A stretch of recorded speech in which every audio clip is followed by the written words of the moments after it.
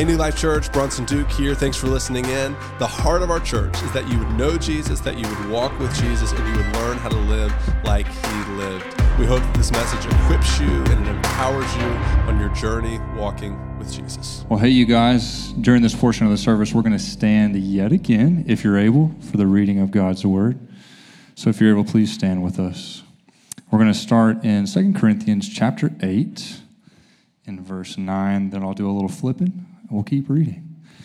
Glad to see you guys. Let's read together. Verse 9. You know the generous grace of our Lord Jesus Christ. Though he was rich, yet for your sakes he became poor, so that by his poverty he could make you rich. Here's my advice. It would be good for you to finish what you started a year ago. Last year you were the first who wanted to give, and you were the first to begin doing it. Now you should finish what you started. Let the eagerness you showed in the beginning be matched now by your giving. Give in proportion to what you have. Whatever you give is acceptable if you give it eagerly. And give according to what you have, not what you don't. Of course, I don't mean your giving should make life easy for others and hard for yourselves. I only mean that there should be some equality. Right now, you have plenty and can help those who are in need. Later, they will have plenty and can share with you when you need it. In this way, things will be equal. As the scripture says, those who gathered a lot had nothing left over, and those who gathered only a little had enough. Continuing in chapter 9, starting in verse 6. Remember this. A farmer who plants only a few seeds will get a small crop, but the one who plants generously will get a generous crop. You must each decide in your heart how much to give, and don't give reluctantly or in response to pressure. For God loves a person who gives cheerfully, and God will generously provide all you need, and you will always have everything you need, and plenty left over to share with others. As the scripture says, they share freely and give generously to the poor. Their good deeds will be remembered forever. Last few verses right here. For God is the one who provides seed for the farmer and then bread to eat. In the same way, he will provide and increase your resources and then produce a great harvest of generosity in you. Yes, you will be enriched in every way so that you can always be generous. And when we take your gifts to those who need them, they will thank God. This is his word. Thanks be to God. Let's pray. God, we thank you for your word. God, we thank you for your goodness and your grace. God, the way that you lead us into life, into peace. And it's in Jesus' name we pray. Everybody said? Amen. How is everyone? Y'all doing well? Bit of a rough day yesterday. I'm sorry. One touchdown. That's all they needed, right, Fitz? Oh. It's okay. Church attendance is better when the Razorbacks aren't doing well, so I'm good with it. Should we go to Fayetteville? Okay, so what I want to kind of build on this morning, if you're new to our community, we've been in a vision series, and we've been talking about our church community here in downtown Little Rock, but also we've been talking about the vision of our church through the network of churches that we have around the state. And so we got to hear from our pastor, Pastor Rick. We got to talk about the vision for our house here. We got to talk about the vision for our homes, developing habits for our homes. And last week we had what? Does anybody remember? No. Well, yeah, but on the weekend. Y'all remember what we did? Oh, this is a test. Next gen, that's right. The staff knew. That's good. We're killing it. Okay. This week, here's the thesis that I'm going to kind of build off this week, and what we're going to talk about is that I believe that God has called us, everybody say called, and equipped us to transform our world through a life of generosity. And, you know, anytime you talk about vision, it's impossible to not talk about money, because here's the reality. In order to accomplish vision, you have to have what? Resources, right? Like, could God just through his Holy Spirit power give us more kids space and, keep the lights on and do all those things? It's like, well, he could, he could do that. He's capable, but this doesn't fit the reality of how God has chosen to work in our world, right? Here's what's crazy. God chooses to use us. Isn't that nuts? God chooses to use us in what he's doing. Yo, listen, I heard a Bible teacher say this one time, and I've been thinking about this for about 10 years. So as far as I can find, this is true. There is no instance in the scripture outside of the original creation where God works without including people. Isn't that crazy? Think about it. Like God parted the Red Sea, but Moses had to raise his hands, right? You know, I've only taught on finances 3 times since we've opened. This is number 4. We've been open for 5 years, and this is the 4th time I've taught on it. Why? Why have I hit on it so little? Because money has just gotten so messy within the church world, within our culture. And I don't want you to think that God just wants your money. I want you to understand that that's a lie of the enemy, that God first wants the heart. Amen? So listen, if you're not a Jesus follower or you're searching or whatever, I just want you to relax. The first thing God wants is you. But here's the truth, and the Bible says this: what we do with our money shows where our heart is and ultimately where our security is. And here's what Jesus wants to do. Here's what he wants to show us, is that true security, true peace, and true life is found in him. It's a mind-bending truth if you think about it. Think about it. True security, true peace, and true life is found in the person of Jesus. How does that work? Here's how I've learned it. John Mark Comer lays this out so perfectly, what a life with Jesus can look like. He says that our goal is to be with Jesus through our quiet times, through our scripture reading, through our worship, through our gathering, through our fellowship. Through that, to become like Jesus. Everyone say, like Jesus. And then to do what Jesus would do if he were you. Yo, this is a rewarding journey with Jesus, but it's not easy. Can I get an amen, somebody? Why? Because it requires me to reassess things. It requires me to reassess heart motivations. Like, why do I do the things I do? I was talking to a dude in the bathroom, which is like the cardinal sin of being dudes. And we were talking about work and how as you walk with Jesus, you have to reassess confidence and reframe it from confidence in yourself to confidence in God, right? It takes time. It's work. It's painful. We have to reassess how we spend our time. How do we direct our focus? And this is a tough one. We have to reassess how we spend our money. Woof. Let's be real. This is the thing, if most of us are honest, that we least want to talk about. Can I get an amen? Don't get too enthusiastic on me, all right? But it's actually what Jesus talked about the most, which is wild. 11 of 39 of the parables are about money. More than heaven or hell, more than anything else, it's about money. So why is it such a big deal? I want you to lean in on this. The topic of money is actually about security.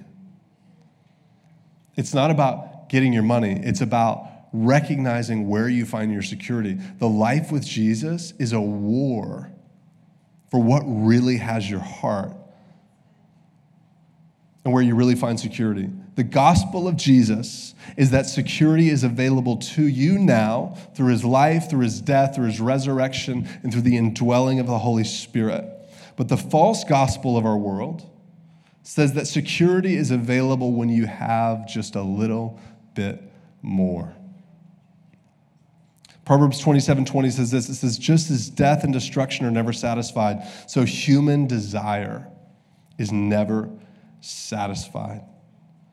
But here's a crazy promise of God, that you can find satisfaction and peace and security in him. And if you do, it will transform the way you live, the way you experience life, and it will actually transform our world. But here's the reality.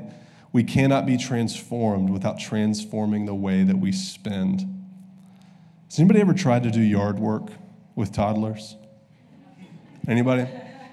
You ever try to rake leaves with a 4-year-old and a couple of 2-year-olds? All right? It's terrible, all right? I did it last week. The whole time they're climbing in the bag, all right? They're jumping on the bags. They're pulling leaves out of the bags. They're knocking over the bag. And it's frustrating and it's trying.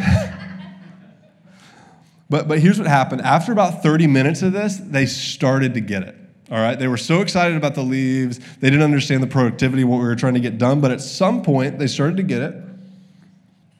And it'd be like a little handful here, and George is using her rake, and they're starting to understand. Y'all, would it be faster for me to do it without them? 1,000% yes. It would be faster for me to do it without them. But look at this. They can only develop if I include them in my work. Here's something crazy. God has chosen to limit the effectiveness of his church by the faithfulness of his people. I'll say it again. God has chosen to limit the effectiveness of his church to the faithfulness of his people. The effectiveness of God's church, think about this, is limited to our faithfulness to build and to invest in what he's doing.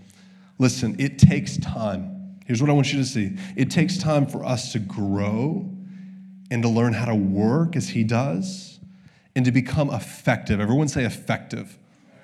The goal is not just to work, all right? The goal is to become effective workers with Jesus. So what we're going to talk about today is generosity. It can be awkward, all right? Why? Because I believe money is like the number one most sensitive topic in our culture. Callie and I see it when we do marital counseling, we do premarital. It's like, you want to talk about the in-laws? Where do I start, all right? You want to talk about communication and love languages? Easy. You want to talk about sex? Yes, please. All right. It's a little awkward at first, but they're eager.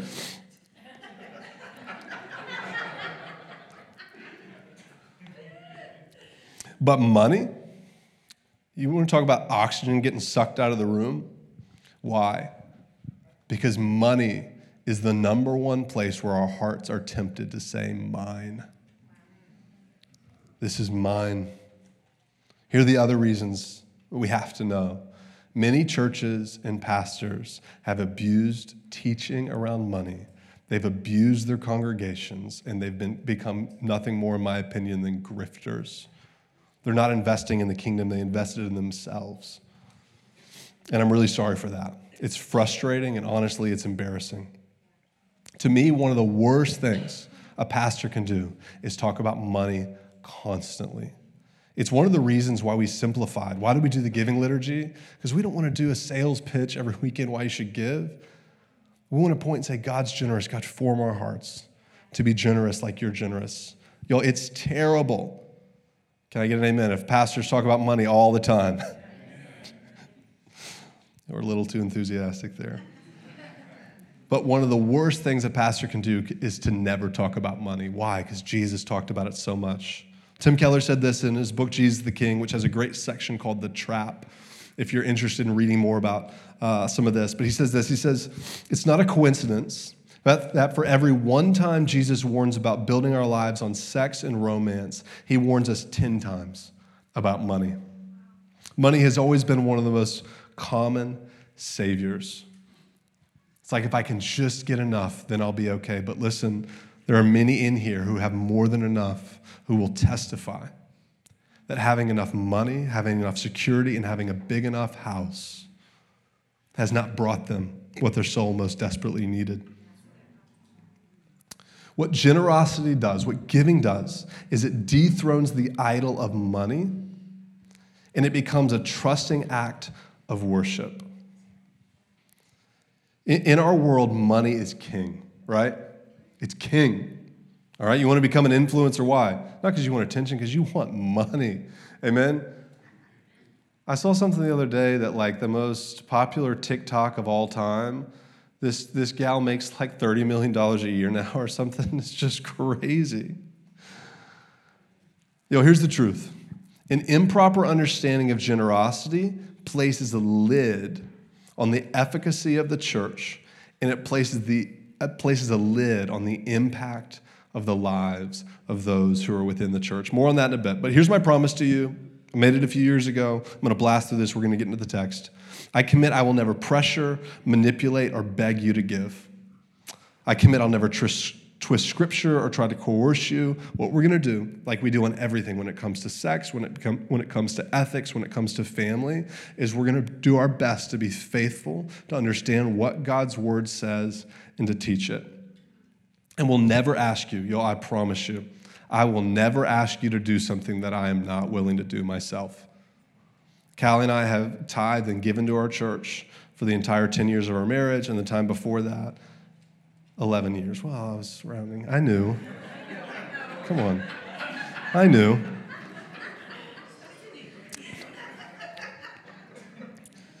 And listen, here's what I found. It's just like, we're going to talk about investment here in a second. It's just like investing. It's so much easier when you start young. Amen? Because tithing on the little bit when you're young and poor is a lot easier. I'm telling you, I've talked to so many couples who are like, I'm going to wait to give until I'm rich, to which I want to say, no, you won't. Because it's a lot harder to give away when you're making a lot. That's what we found. So here's what I'll ask of you. When we talk about giving and generosity, I just want you to lean in a little bit. I want you to get excited, and I want you to be open to the life-giving teachings of the Scripture, and don't make me feel awkward about it, okay? Our role is to love what God loves, amen? And God loves generosity. So what does our text teach us about generosity? 3 things I want to draw out. Now, I want to give you this. This is the longest portion of Scripture about generosity in the entire library of Scripture. So, point number 1, what is generosity really? Generosity is an investment. Write this down. Generosity is an investment into the kingdom. 2 Corinthians 9:6, it says, remember this, a farmer who plants only a few seeds will get a small crop, but the one who plants generously, everyone say generously, will get a generous crop. It's an investment into the kingdom. Now listen, the goal of generosity and giving is not giving so that you'll become wealthy. The goal is not wealth, the goal is impact. Listen, I've seen people, I saw this on YouTube last week. I saw this guy teaching that when you give, you're placing God in your debt, which just seems crazy to me. His basic teaching was like, if you give, you put God in your debt, and God always pays his bills, so if you give, God will pay you back. This feels like manipulation. This feels like trying to push God around. This feels like you're in control, not God's in control. It feels like a bribe. It doesn't feel like worship. And the goal of giving, I'm going to get through this at the end, the goal of giving is worship. If you give to get back, that is dangerous territory. But doesn't it say that if you sow generously, you'll reap generously? What will you reap generously? Impact in the kingdom of God. Do I believe blessing comes into your life when you give? I do, but I believe that it's because of the way that God's wired the world. I don't give so that God will have to give back to me financially. I give because I believe in God. I give because I believe in the church. So listen, I wasn't always employed full-time in a church, and I may not always be it, but I can promise you this. What I have learned is that if I will invest, if I will trust God with my generosity, I'll get to see something so much bigger than me get done. And what I get to see is the growth of God's church and the spreading of God's kingdom. I give not to get, I give because I get it. I get what God's doing, and I want to worship him through investing in the kingdom. Listen, don't be afraid to give. Don't be afraid to stretch yourself. Because here's what I do believe, that if you'll follow the Holy Spirit and if you'll let God lead you in your finances, as you give, God, through his providential will take care of everything that you need. But we have to remember, we're not building our kingdom. We're building his. Amen? Generosity is an investment, first into the building and the establishment of God's church. Christ died to build the kingdom and to establish and build the church. So first, we invest into the church. Second, through communal engagement that flows out of a healthy church full of healed people. Amen? Listen, we need teaching. I hope you like the teaching. If you don't, I'm sorry. We need pastors, right? You need people to walk with you when you go through the trials of life. You need people to talk to when you're struggling. You need wisdom. We need structure for spiritual support and growth as a community.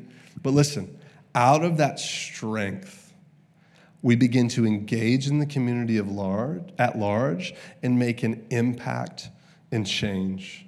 Listen, I talked a while back about collective vision. We talked about collective moral vision, but I believe that we've got to get a vision for what our giving can do, get a vision for what our generosity can do. Y'all, this is one of the best descriptions of what the church can be that I've ever heard. Lean in on this. Lean in. The church is hurting people made whole through Jesus and joining in God's healing of the world. It's hurting people made whole in Jesus who are joining in God's healing in the world. When we sow generously, we are joining God in healing the world. I just want let that hit you a little bit harder. When we sow generously, we are joining God in healing the world. That is our goal. Now listen, currently, we as a church, what I want you to know is that we as a church, you as a church, our church budget, we have always given and tithed out of our budget. We give over 10% away to other organizations who are engaging with the brokenness in our community. One of those is M18 Recovery.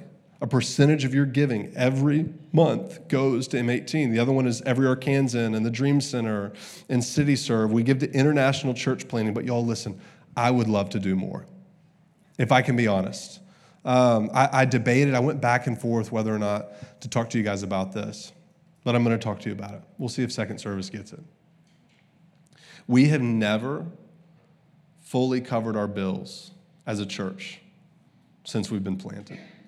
Now listen, we're an inner city church. We're a missional church. And the reality is we function, we have everything we have because of the generosity of other churches. There's not like a wealthy donor who's like, hey, I'm going to underwrite you. It's other churches around the state who are tithing and giving. Here's my goal, and we may not get there tomorrow, but my goal is to get to a place where we're not only covering our bills, we're exceeding. Because when we do that, remember, guys, we're pooling resources for effectiveness in the kingdom. Amen? As we do that, as we take care of the basic things we got to take care of, our lease and keeping the lights on and kids ministry and supplies and all that kind of stuff, I'm telling you, then things can get really dangerous in what we can do in the community. So I just want to encourage you. Listen, I'm not trying to push you. I'm not trying to twist your arm. I'm just asking you to ask yourself the question, can I invest deeper into what God is doing? Amen? Jonathan Edwards said this in his sermon, The Duty of Charity to the Poor Explained and Enforced. He said this. He said, when men give to the needy, they do it as it were sowing a seed for a crop. When men sow their seed, they seem to throw it away. Yet they do not look upon it as thrown away, because though they expect not the same again, they expect much more as the fruit of it. Amen? That's our goal, y'all, as we give. We're investing and we're asking God to multiply it, increase it, and bring fruit. So here, let's get practical before we go to point 2. If you're in your life and you're in a place where you have more than enough, is there somewhere where you can tell yourself no so that you can begin to say yes in other places and invest in God's kingdom? So what Callie and I do is we have our 10% tithe that we give, and then we have a generosity budget every month that we try to look for places to give away. So we have a certain amount of money that we try to give away, and it's just the greatest when somebody comes with one of those needs and we get to give to it. Amen? So point number 1, generosity is investment. Point number 2, generosity is a joyful response. Everybody say joyful. Say it joyfully, though. Everyone say joyful. Okay, joyful.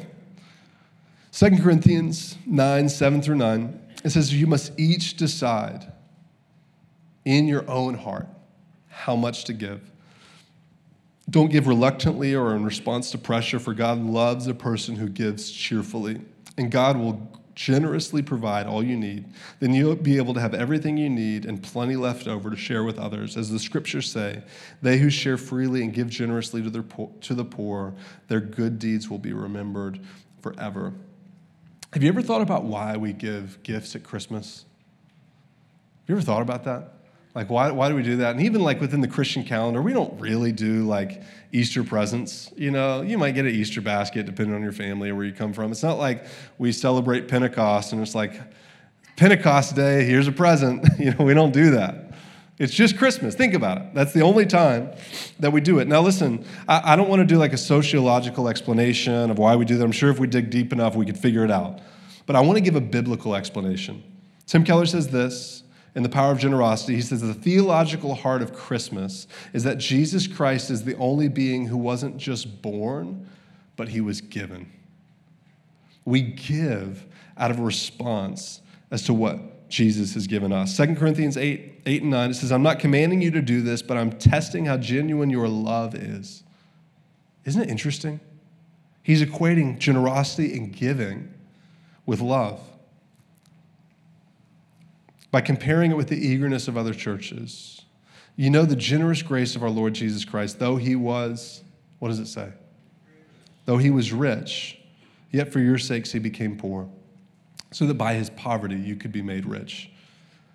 Though Christ was rich, this is what it's saying, in his preeminent existence as God with God, he became poor for us. Though he had all the majesty of God, he chose to be born in a manger. Though he was divine, he chose to put on human fragility and flesh. Though he was king, he bore the crown of a sinner, a crown of thorns, and he died on a cross. Listen, we don't get to give. That's twisted doctrine. We give because we've been given to. We give because we love Jesus. We give because we've been loved by Jesus. We give because we love God and love others, and it's an overflow of joy. Proverbs 11, 24 through 25, it says, one person gives freely, yet gains more. Another withholds unduly and comes to poverty. A generous person will prosper. Whoever refreshes others will themselves be refreshed. I was watching a documentary the other night on the 2008 financial crisis because I'm obsessed with it. I don't know why. It's like I've talked about it a couple times. I'm obsessed. Can't get off of it. And they were talking about how making money stimulates the same. They put somebody in an MRI machine and they let them play a game where they got to make more money. And they said that the part of the brain that blood rushes to, which is stimulating that part of the brain, is the same part of the brain that cocaine stimulates. And we wonder why we love money. It's addictive, right? I heard a pastor say, without vision for and a practice of generosity, the things you own will end up owning you. And so God's calling us to this act of cheerful giving, but here's what I believe. Giving actually makes us cheerful. Isn't that an interesting thing? There's science to back it up. There was an article in the Wall Street Journal where they talked about how we're hardwired for generosity. And basically, it was going against Darwin's theory of survival of the fittest, right? Research has shown, we just talked about this, that when we give, the reward centers of our brains light up. It shouldn't, but it does. Why? God made us to be like him.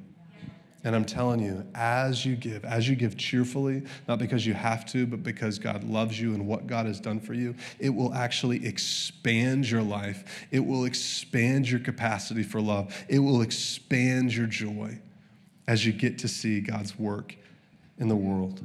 Proverbs 11, 24 through 25, this is the Message paraphrase of the same verse from earlier. The world of the generous gets larger and larger, but the world of the stingy gets smaller and smaller. So number one, generosity is an investment in God's kingdom. Number two, generosity is a joyful response. And number three, we're going to close here. Generosity is simply trusting God with the resources that he has provided. 2 Corinthians 9, 10 and 11. For God is the one who provided the seed for the farmer and then bread to eat. In the same way, he will provide and increase your resources and then produce a great harvest of generosity in you. Yes, you will be enriched in every way so that you can always be generous. And when we take your gifts to those who need them, they will thank God. Pastor Rick gives such a good illustration on this. I'm going to share it with you. He says, you know, if I was going out of the country for 30 days. That's how Pastor Rick talks. And he's like, I'm going out of the country for 30 days. And I say, hey, Bronson, you can borrow my truck, right? So we'll turn this around. Let's say Bronson's going out for 30 days, and I say, you can borrow my truck, all right? So you're borrowing my truck. At the end of 30 days, I'm like, hey, I need you to pick me up at the airport. And we're sitting in my truck, and you sit there and you look at me and you say, Bronson, you're a good guy. You're a good guy. Really like some things about you. You know what? I'm going to let you borrow this truck from time to time. I'm like, what are you talking about? It's my truck. Give me the keys, you idiot. You know, it's my truck. Here's the reality. If we believe that God has given us the finances and the resources we have, there's biblical precedent to worship God through returning a portion of that to him. Now listen, there's so many different theological positions on giving. I'm going to give you ours. I'm going to give you mine. So the first instance of giving in the Bible is Abraham gave a tithe to the high priest called Melchizedek. He was the high priest of Salem, the king of Salem, which means the king of peace. He gives him a tithe. He gives him 10% of what he has. Then later, his grandson Jacob vows to give God a tenth or a tithe of all God gives him. Now listen, if you have a dispensational view of the Bible, which means that God interacts with different people at different times, he does away with certain things, that's not the position that I hold. I believe that God fulfills things and continues things, and it's a complete story. But if you have that view, you could say, hey, in the New Testament, the tithe is done away with, and we just need to give what we want. That's fine. But if you study the New Testament church in the way that they gave, they brought all their resources together. They weren't bringing a portion. Now, here's what I believe. I'm not asking you to do that, okay? Here's what I believe. Jesus said, hey, you should give the tithe. There was an assumption within the New Testament church that tithing was a part of what they'd been a part of, and so they were going to continue to. But here's what I want you to see. All throughout the Bible, tithing is not a tax, it's worship. God's not saying you owe me this because I'm God. What we see throughout the Bible is people bring the tithe as an act of worship. So here's the question you have to ask yourself as we close. Do you believe that God has blessed you with what you have? If you believe that, give off of it. Give a percentage. Here's my belief, 100%. I believe that God has given to me and what God asked me to bring is 10%. Beyond that, I consider that generosity. I believe if I go the rest of my life and I live on that 90%, I don't think I'm going to get to the end and God's going to be like, I wanted more, I just didn't tell you, you know? But I believe that as I give more, it's going to expand my life. It's going to expand my capacity for joy. And God is going to do so many amazing things through it. So if you believe that God has blessed you with what you have, give off of it. And this is just Bible teaching. If you don't believe that, then don't give off of it. Because otherwise it's not worship. Otherwise, you're just giving because somebody told you to. And so I think the question you have to ask, the deep question of the heart, is did God provide me with what I have? I'm not giving you permission. I'm trying to give you a principle so that you can dig deep and see what God might be speaking to you. Giving is worship. So here's the question. If you believe that God has blessed you, are you bringing him a tithe as an act of worship? We're going to go into a time of response. The keys are going to come up and make it spiritual here in a second. At some point. I just in faith, I know they're coming. But here's a question. I've had this in my heart for about 9 months, for as long as we've been doing this liturgy. I've been kind of had this time of the year circled. And what I really want to invite you to do as we head towards from now to the end of the year as a community, as we journey together, what does it look like for you to begin to live the liturgy? If you believe, I'm going to assume, if you believe that God's blessed you with what you have, what does it look like for you to start to live the liturgy? It could mean you start to give something. You start to bring something to the church. It could mean that you take a step forward and you go from just giving something to bring a true 10% tithe. You all have been so anxious about this. There he is. They've been nervous and looking at the, okay. starting to give something, bringing a true 10% tithe, or starting to give above and over the tithe. Now listen, you could give that to our church community, or you could find organizations, you could do all kinds of things with it. But the simple thing I want you to ask is, do you believe God's blessed you with what he's given you? And if you believe that, can you bring it to him in an act of trust and an act of worship? Amen? Let's take a time of prayer. God, we thank you for this morning. God, we thank you for all the good things that you've done in our community. But above all, we thank you for Jesus. We thank you for what Jesus has done in our hearts, what he's done in our lives. And right now, we just pray simply, come, Holy Spirit.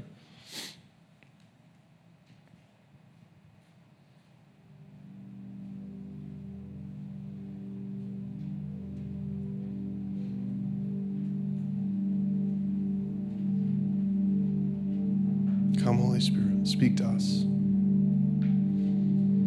Guys, I just want you to take a moment right where you're at and just ask God to search your heart.